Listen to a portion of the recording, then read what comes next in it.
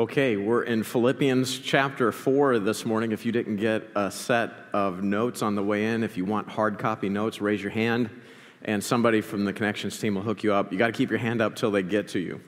You can get the digital copy of the notes from the social links or our mbtkc.org website, and you can take notes off the digital PDF.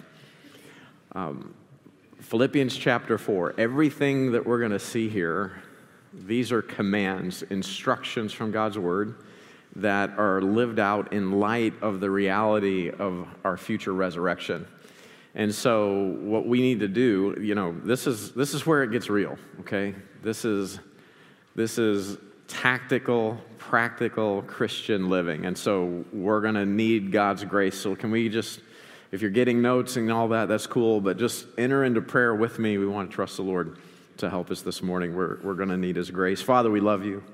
God, thank you for how greatly you have loved us. We thank you for the Lord Jesus, for your great love for us, His willingness to be counted our sin and to suffer your wrath over our wickedness. And then, Lord, His death, His burial, His resurrection, your power, the power of God on display. God, we're in awe. You went all in on buying us back from our iniquity, and so we're grateful. Lord, we want to live the life, that new life that you've placed in us. We want to live it out. It needs to work out in our lives. And so, God, would you open our eyes? Would you open our understanding, Lord? Would you help us to see and receive your word, that we won't just nod our heads, but we'll submit to its truth and trust you to live it out in our lives. Lord, functionally, we want to be a healthy local church, and it's only by your word. It's only through the empowerment of your Spirit. God, it's by your grace that we'll be partakers of the divine nature. And so, God, we admit, we confess, we desperately need you this morning. We're grateful for the work that you're doing in your people in this place. Be glorified. God, I thank you for the faithfulness of my brothers and sisters, that Lord, this is a church that is endeavoring to equip every member as a minister. And Lord, I thank you for their faithfulness. For those that have been able to return, we give you praise. For those that are still sheltering in place, Lord, we just ask for your grace on them, that they would continue to be endeavoring to connect, to be fitly joined as best they can, and help us as a church to support them in that. And for those that can return, but Lord, frankly, the world is getting their hooks in them. God, would you open eyes? Would you help us to gently but firmly call them back to a place of participation in your mission? Lord, you're worthy. Every day that the return of Christ for the bride tarries is another day that we can win souls and make disciples and equip people to multiply ministry. And so, Lord, we want to be all about that. God, I thank you for the faithfulness as stewards. MBT, it's a church of faithful givers. And so, God, would you bless their tithes, their offering, their sacrifice in giving? And Lord, bless it to support ministry here, but Lord, to see it multiplied around the world. Lord, we love you. Thank you for loving us. We love you because you first loved us. We will spend eternity working to communicate that. You deserve all the praise, all the glory. We love you. We pray in Jesus' name. Amen. Okay, so everything that we're seeing this morning is how we live in light of Christ's return. Now, I want you to think about how I think most of us are wired naturally before we get into Philippians chapter 4. When you have something that's coming, some event, something that you have to be prepared for, that because that event is coming at you, that makes all the difference in the world. It will hold you accountable to prepare for that event. If you don't have the event coming, right, without that point of accountability, you'll just kind of take it easy and watch TV, right? You'll put your feet up. That's just how we're wired. For example, exercise. I don't know many people that just work out to be strong and look good. I mean, unless you're just really vain. That's just not how most of us are wired. Now, some people, that may be the only objective, to look good and be strong. And there's value in being fit, right? I mean, my goal is to, however long God gives me on this planet, I want to, if I'm still here in my 80s, I want to be ministering in my 80s. My thought is, if on the day that I die, I gave myself a bath and I wiped my own tail, well, then success, I won, right? I want to keep under my body so that if God still has me here when I'm 80, well, I want to be serving, I want to be working. So there's that perspective. But what you have to have is a goal, okay? A goal that makes it, a goal that's so much more valuable than any pain or any inconvenience, any discomfort that the preparation can cause, because when event time comes, so for example, we got the Grayland 5K coming up. I will be running the Grayland 5K, probably fatter than I've ever been in my life. Praise the Lord. It's been a rough year. Okay, but I will do whatever it takes to beat Pastor Best. Whatever it takes so that he knows he has been soundly defeated on race day. Well, it's worth it. I'll keep running. I'll keep working out because Chris can't beat me. I can't let that happen. Pray for us. That's like the Christian life, right? That's how the Christian life works. We're working out. Don't you know? We're prepping for a future event. If you are biblically focused, you know an event is coming. It's the return of Christ for his bride. And we will give an account for how we've lived our lives in Christ. And that's what we need to see. Chapter 4 is just tactical, practical Christian living in light of Christ's return. Philippians 4:1 says, therefore. Anytime you see one of those therefore or wherefore words, you have to ask yourself what?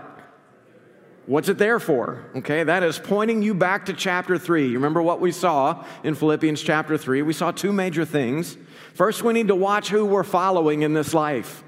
See, there's the people like Paul who their one desire is to know Christ, to know the power of his resurrection. They want to know Christ, and so they enter into the fellowship of his suffering. They're willing to take up their cross and follow Christ. They're willing to be made conformable to his death. And so in chapter 3, verse 17, he says, hey, we all need help, so you need to follow after me. People like me and my posse. People who are all about laying their life down, living for Christ. Find people like them, mark them out. Be with people like that, because there's another group out running, and we see them in verses 18 and 19, and they live like dogs who are all about just getting what they want in the flesh. Their God is their belly. They want what they want the way they want it. They want it right now, and if you're not careful, you'll end up living like them. So that was the second major thing that we saw at the end of chapter 3, is you got to watch the focus of your life. You're either going to be fleshly focused in your life, you're going to live like your belly is your God, and you're just going to live to satisfy what you desire in the flesh. It's what you want. It's your way. It's your will. It's all about you all the time. Or you're going to get an eternal perspective, and you're going to realize knowing Christ, the power of his resurrection, fellowship of his suffering, being made conformable to his death, right? That's worth it. It'll be worth it when we see Jesus. You're either going to have a fleshly focus or a heavenly perspective. Look at Philippians 3, verse 20. Paul says, for our life, our citizenship, our conversation is in heaven, from whence also we look for the Savior, the Lord Jesus Christ, who, verse 21, shall change our vile body, that it may be fashioned like unto his glorious body. And I know you may be hot this morning. You may think you don't have a vile body. Pray for me. I'm tongue-tied this morning. I can't even say tongue-tied. I'm tongue-tied this morning. You may think, I'm young, I'm svelte, I'm hot. I don't think my body's vile. No, that's not true. Okay, go 3 hours after a good hard workout. 3 days without a shower. 30 days in the grave. That's your flesh. Turn to your neighbor and tell them, you may have forgot this, but you have a vile body. No fights, please. You have a vile body. He's going to change it. Our vile bodies will be fashioned like unto his glorious body, according to the working, here's how he does it, according to the working whereby he is able even to subdue all things unto himself. So when you get that, when you understand that truth, and you get a hold of that, you become unstoppable. You can face any situation. You can endure any problem, any trial, because you know who you are in Christ. You know what God is doing in your life. You know that a process has been set in motion. God's at work in you. And so listen, you want to get this down. I know this. The day I accepted Christ as my Lord and Savior, God put his life in me. And we saw this 2 weeks ago, maybe it was 3 weeks ago in Philippians. That life that God put in you at salvation, it will grow until it matures. It will keep growing until Christ is ultimately manifest. 1 John 3:2 says, "Beloved, now are we the sons of God, and it doth not yet appear what we shall be, but we know that when he shall appear, we shall be like him. We shall be like him, for we shall see him as he is." And how does he do that? Well, Philippians 3:21 told us it's by his power. It's according to the working whereby he is able even to subdue all things unto himself. It's the power of God whenever you confessed your sin and repentance of your sin, and you cried out to the Lord Jesus Christ to have mercy on you, to forgive your sin, to come into your heart and life and save you. When you trusted as Christ as your sin bearer, the life of Christ was placed in you. And the same power that raised Christ from the dead, Ephesians 1 says, that power is at work on the inside of you. The same power that raised Christ from the dead is right now at work, present tense at work in your life. So, do you know why you forget to keep your focus on your future, your heavenly future with Christ, on a future resurrection?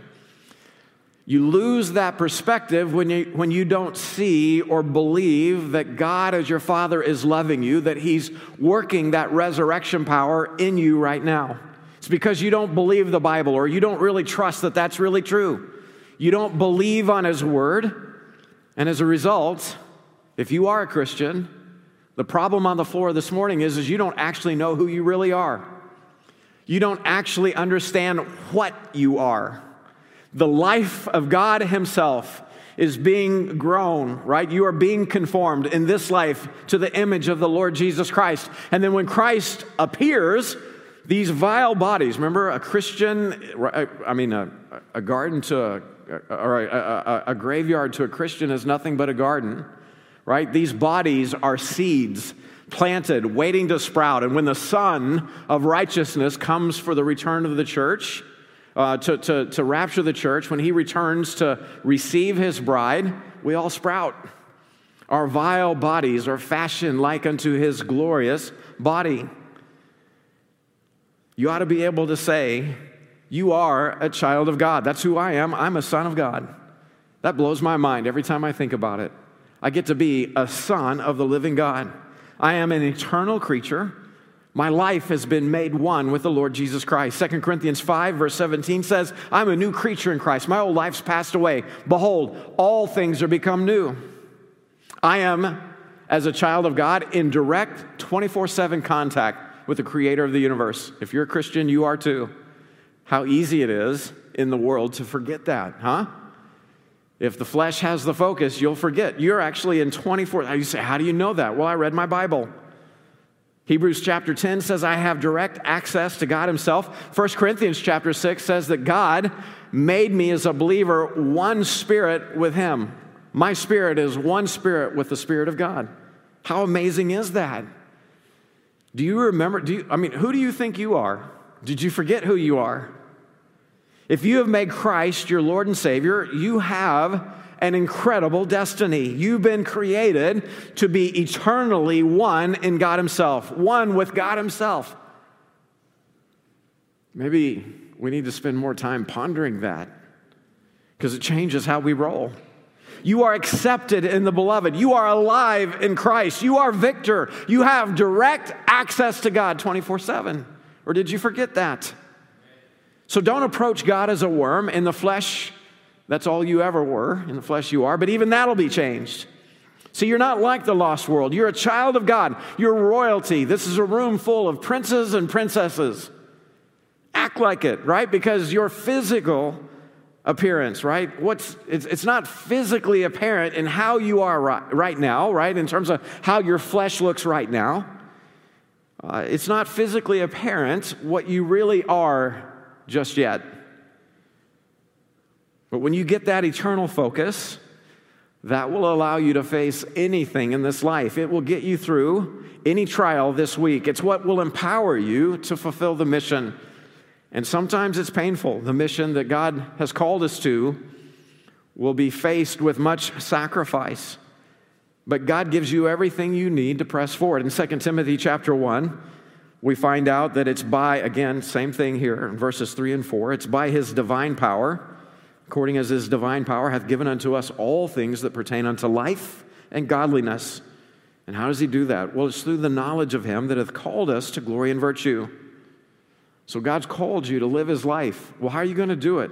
Verse 4 says, whereby are given unto us exceeding great and precious promises, that by these exceeding great and precious promises, it's by the word that God has given to us, we're made partakers of God's divine nature. Here it is, having escaped the corruption that is in the world through lust. So get this down in your notes. If you receive biblical truth received should always result in a work received. Why? Because God told you who you are. He gave you your marching orders. He gave you his exceeding precious promises so that you can live the life that God has placed inside of you. And you can do it because you can do it facing anything because you know it'll be worth it all when you see Jesus. So how is the truth of the resurrection in chapter 3, how does that work itself out in the life of the believer? Okay, so everything that we're going to see in chapter 4, the commands, the instructions, you can carry them out in light of the promised resurrection. Anything that you think is too hard, no, it's not too hard. The life of God is in you. You can do it. It'll be worth it when Christ comes for you. And so here it is, okay? Chapter 4 is all about, in light of the resurrection, just start thinking right, start living right. So, Lord willing, we'll get through verses 1 through 3 this morning. The first thing we got to do is stand fast. Stand fast how? Well, okay, so let's look at it. Verse 1, therefore, my brethren, dearly beloved and longed for, my joy and crown. And we saw this already. We saw it in our study in 1 Thessalonians. Paul is saying, in other words, to his disciples at the church at Philippi, you are my crown of rejoicing. So I gave you some cross-references in your notes. I want you to study this out because you can tell whether or not you're going to have reward at the judgment seat of Christ. At the judgment seat of Christ, it shouldn't come as a surprise to you whether or not you're going to receive reward. Okay, because you can know. Here in verse 1 and 1 Thessalonians chapter 2, Paul tells his disciples, you're my reward. You're my crown of rejoicing. You're the fruit that I'll have at the judgment seat of Christ. See, if you're growing as a disciple, if you're a part of helping us make disciples, there will be people at the judgment seat that you can point to, that you invested your life, the Word of God, you invested that into them, and now they're living it out. And their life is productive as a disciple of Christ. And you can point to them and say, you're my crown of rejoicing. You're my joy at the judgment seat. So here's the command that Paul gives to his disciples. He says, so stand fast in the Lord, my dearly beloved. Okay, well, how do you stand fast in the Lord? Well, Paul he said the exact same thing to his disciples at Corinth. 1 Corinthians chapter 15. In verses 57 and 58, he just got done telling them the same thing he told the Philippian believers in Philippians chapter 3. In light of the promised resurrection, when Christ comes for you, you'll be like him. Our vile, corruptible, mortal bodies will be fashioned like unto his glorious, immortal, incorruptible body. Verse 57, so, here it is, but thanks be to God, which giveth us the victory through our Lord Jesus Christ. So 1 Corinthians 15 tells us that victory, God's victory in us, is fulfilled at the rapture of the church. That's your next two blanks. The life of God bursts forth. Your mortal puts on immortality. This body that can get COVID will be certified COVID-free for all of eternity. It is incorruptible. You will be like him. So understanding that that's the work that God's doing in you, how does that truth The promise of the resurrection, how does that affect how we live today? Well, verse 58 keeps going. He says, therefore, just like Philippians 4:1, therefore, my beloved brethren, be ye steadfast, unmovable, always abounding in the work of the Lord, for as much as you know that your labor is not in vain in the Lord. If you were with us in Focus, you already know what that is. What was the work of the Lord? What was the work that the Lord was doing when he was here doing his work? Christ came to seek and save that which is lost. He came to see lost men redeemed back to right relationship with the Father, to see the image of God restored in man, to see his followers, right, to see people saved and then conformed to the image of the Lord Jesus Christ. He came to make disciples. That's what he came to do. Therefore, my beloved brethren, be steadfast, unmovable, always abounding in the work of the Lord, because it's going to be worth it when you see Jesus. Your labor is not in vain in the Lord. So get this down. The resurrection of your body to glorification and eternal union with Christ should produce in the believer a sense of determination in our God-given mission on this earth. It ought to make you determined in the mission. Because what we're doing as a local church today, how we're serving together to make disciples, the work that we do today, in light of a right understanding of the resurrection tomorrow, we know it's worth it. So how does that understanding impact the aspects of our daily living? Well, if we're going to start thinking and living right, look at verse 2. We need to start acting like we're supposed to. We should act right. We should live right. And so, oh God, please give us grace. Here it is.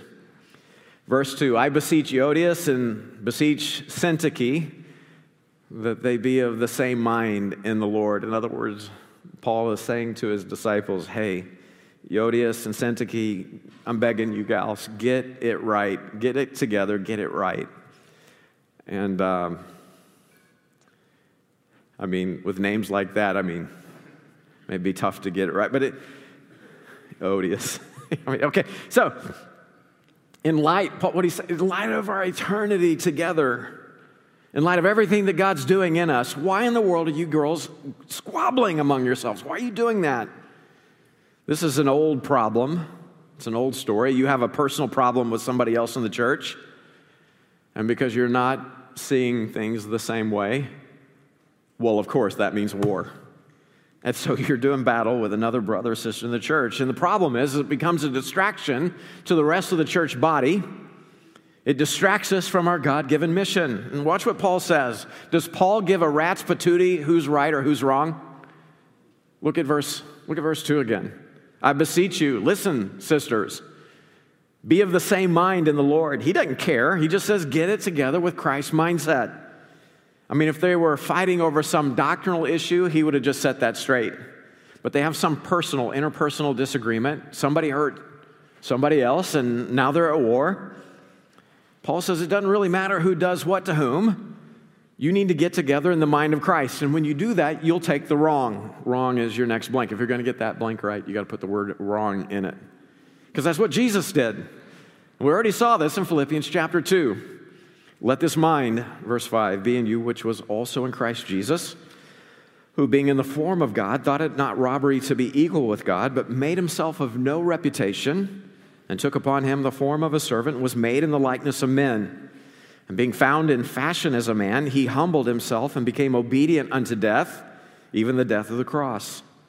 So you weren't called as a Christian to get your own way, or even to have your personal rights satisfied. You were called to carry a cross just like your Lord Jesus. You weren't called to receive personal satisfaction. You were called to suffer. And so here's the key. You want to get this down in your notes. Get over you. Just get over you. If you're going to get the mind of Christ, Syntyche hurt me, and that's okay. I can take it. I can forbear that. See, it doesn't matter what the other person did that offended you. That's life. Just get over it. Move on. You know you can't go through life with people without them hurting you. You know that's how it works, right? If you're going to have real relationships with people, you have to be able to forbear them because they are inexorably, they're going to come to the place where they hurt you. or they disappoint you, they don't meet your expectations, get the mind of Christ with them. Here we were butchering our Creator at Calvary 2,000 years ago, and what did he say? Father, he's hanging on the cross at Calvary, and he says, Father, forgive them, for they know not what they do. That's the mind of Christ. You can take the wrong because Christ did. You can take the wrong because that's your brother or sister in Christ. I see this all the time. People refuse to engage in ministry with us over some petty personal issue or some obscure doctrinal position. And then their mindset is, well, Miles is so insensitive. I should be running this place. I should be in charge of something, but Sam's holding me back. Watch out, your carnality is showing. See, all you're revealing with that mentality is spiritual short-sightedness. How big is your God? So you can't see the promises of God, just your personal feelings on whatever matter is so important to you, you're going to go to war over it. So you get your nose out of joint again. And Philippians 2, verse 3 already told you, let nothing be done through strife or vainglory, but in lowliness of mind, let each esteem other better than themselves. That's a command, y'all. God's calling us to that. We got a view. Let's value each other right, as better than ourselves. I know you hate it when I ask you to do this, but you ought to turn to your neighbor and you ought to tell them, you're better than me. You're better than me. Now, you may be saying it, but not thinking it. And that's okay. It doesn't matter what you think. You never have the right to operate your life outside of the mind of Christ. You may have just told somebody, you're better than me, but you're thinking, but you and I both know I'm better than you. Oh, well, no. It's biblically not true. You don't have the right to operate. You don't get to treat anyone any other way other than better than yourself. That's the mind of Christ. See, I see this all the time. Disagreements become big issues, bigger issues that bring you to the point where now all of a sudden you can't even look at another person. You know what I'm talking about? Me and brother so-and-so or you and sister so-and-so got sideways with each other over some issue, and now you can't even look at each other in the eyes. You start avoiding one another.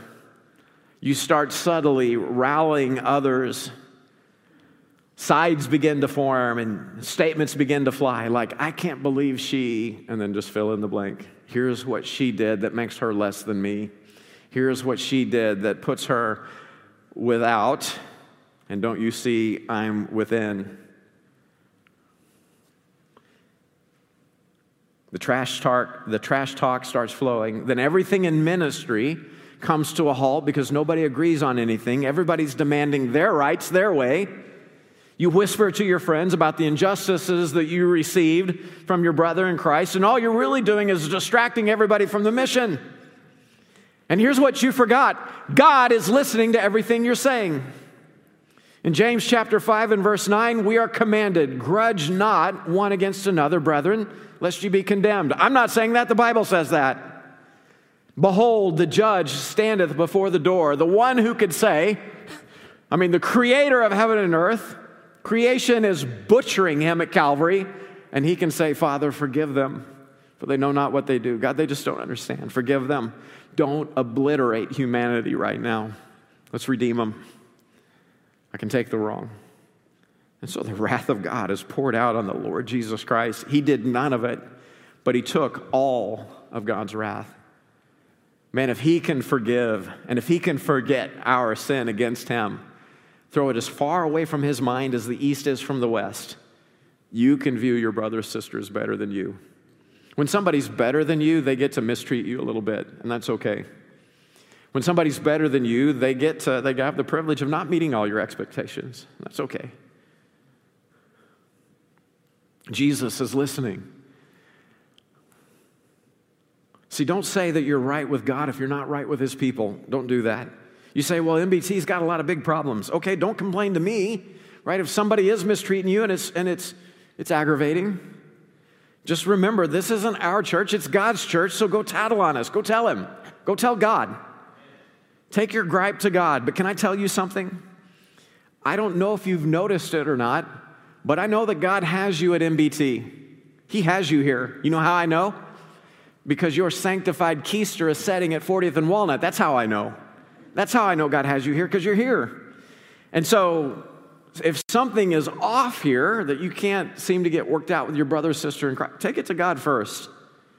And then go humble yourself before your brother and sister and keep their heart.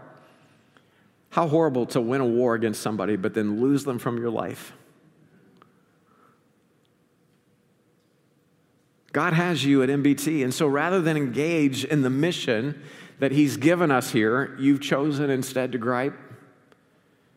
And watch out, because as of today, no one's really listening to your peeing and moaning because they know you're out of your mind. Oh, they just forgot the mind of Christ. That's why they're griping. Bless your heart, sister. Bless your heart, bro. Come on back. I beseech you, Paul says, get the mind of Christ on your grievances. And then verse 3, take on the work of accountability. Accountability is your next blank. He says, and I treat thee also, true yoke fellow. Yoke fellow are the fellows that are in the yoke with Paul. That's how you know what a yoke fellow is. It's the people that are with you in the work. Those are the people that were helping the yoke fellow at MBT. Those are the people that are helping to move the discipleship ministry of MBT forward. These are guys like Epaphroditus. And so what he says to the rest of the church, he says, help those women which labored with me in the gospel, with Clement also, with other my fellow laborers, whose names are in the book of life. See, they used to work with me in the gospel. Now they're hindering the work because their rights got trampled on. Their rights got in the way. They used to work together in ministry. Now the problem is they're working on each other. So help them get back to a biblical focus. So that's the question on the floor this morning as we wrap up. I mean, what about you? Are you a helper or a hater? Don't be hating. Start helping. Where are you at? Did you and I used to labor together in the gospel? Did we used to be yoke fellow together in the work of the ministry? But now you're just subtly, little here, a little there, you're working against the ministry? I know some of you are here because you got no place else to go. I get that. You're not here for the mission. Maybe you're here till you find somebody to carry back to your cave. That's the only reason you're here. You're here to try to pick off some weak sheep and distract them from the ministry that God has for them. And from time to time, I'll see it in people, and I'll be tempted to say, hey, you don't get to do that here, and run them off. But I don't. I haven't done that. You're still here because it's my job to help you. And you may be thinking, okay, sucker, good luck with that. Or you may be thinking, why is Sam always preaching to me, about me, or against me? Now, I'm not reading your mail, man. I mean, it's the Bible that's doing that. No wonder nobody likes me here. No wonder I'm not running everything because Sam keeps calling me out. No. That's not what's happening. I'm helping you. That's what's happening.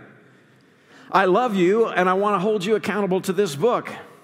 And I know the power of God. I know the power of His Word. I know the power of His Spirit, and I know how He's working in His church. You, for everything that you think you are, if you're not helping and you're determined to keep hating, you actually can't do anything. You can't mess up what God is doing. God is at work. So you don't scare me. You're either going to get right and get on board, or God will eventually deal with you in His own way. God loves you. He's at work in you. So I can trust Him to do that. I'm confident. And honestly, sometimes I can't tell with some of you if God has you here to grow or if Satan has you here to harm the sheep. And I'm not going to sweat it. I'm not going to worry about it.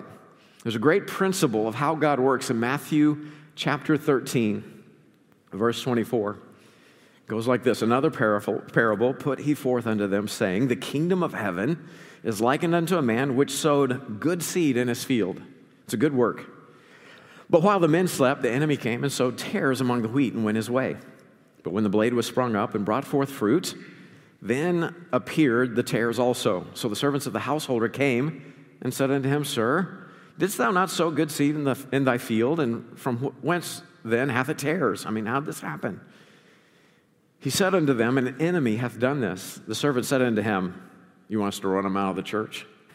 Wilt thou then that we go and gather them up? But he said, Nay, lest while ye gather up the tares, ye root up also the wheat with them. Sometimes, with the little tender blades of wheat, they just can't handle a tare being dealt with, and it messes up their life. So no, don't worry about it. Let both grow together until the harvest. And in the time of harvest, I will say to the reapers, gather ye together first the tares, bind them in bundles to burn them, but gather the wheat into my barn. If you don't help the wheat, well, then eventually God will deal with you. That's how it works. But until he does, if you're not pulling with us in ministry, then I'm going to treat you like a true yoke fellow that's refusing to pull. I'm going to call you to get back in the traces. And if I have to, just like Paul did here in Philippians chapter 4, man, how could Miles ever call names from the pulpit? How could he ever do that? Well, Paul did it. I mean, sometimes people are so messed up, they got to be called out public. So if I have to, I'll call you out by name. Romeo, you got to quit treating Man-Kit so bad. Stop treating them like trash. Right? I'll do it if I have to. Okay, so, I'm just messing with Romeo. Okay, so we're all family here, right? That's what we are. And as a church family, we're going to share in the same destiny for eternity. So whenever we find a couple people that used to work in the mission, but now they're working on each other, let's call them to be accountable, right? Let's help them to see the light and get right.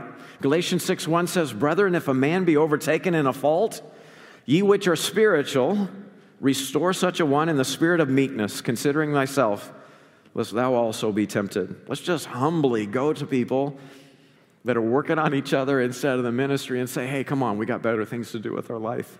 Let's get back involved. Let's help each other. Let's hold each other accountable to the mind of Christ. And if we find that we're straying, let's just go after each other. And if they don't want to hear it, let's just give them space. Let's esteem them better than us. Let's give God room to work on them, but let's call them back. We have something together that we don't have with other people in the world.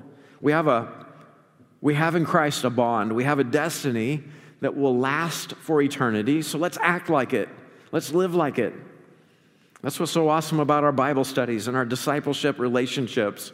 These are first points of contact where people are tactically, practically holding each other accountable to learn and to live the Word of God. And that's what we need. We all need that. So jump in. Get right where you need to. And get right if you need to. I'd like us to bow our heads and close our eyes. We're out of time. Ask the worship team to come back, and we won't necessarily stand and sing because we got to take our break. But we're gonna start the break with an atmosphere and an attitude of praise and worship. And if you need to go, you need to go. But if you need to get right, or if you need to get help, then now's the time to take care of that. We want to take time with anyone that needs it. Okay? Is there anyone here today that would say, Pastor, would you pray for me because I can see an issue that's not in the mind of Christ, and I've got a brother or a sister, they're not right with each other, or I'm not right with them. Pastor, would you pray for me? We need the grace of God to go after one another. Would you pray for me? Anybody else? I see a few. Yeah, okay. Anybody else? Pastor, please pray for me. I need to be a part of calling people back to the yoke, to be a part of the ministry, to be a helper, to not hurt to the ministry.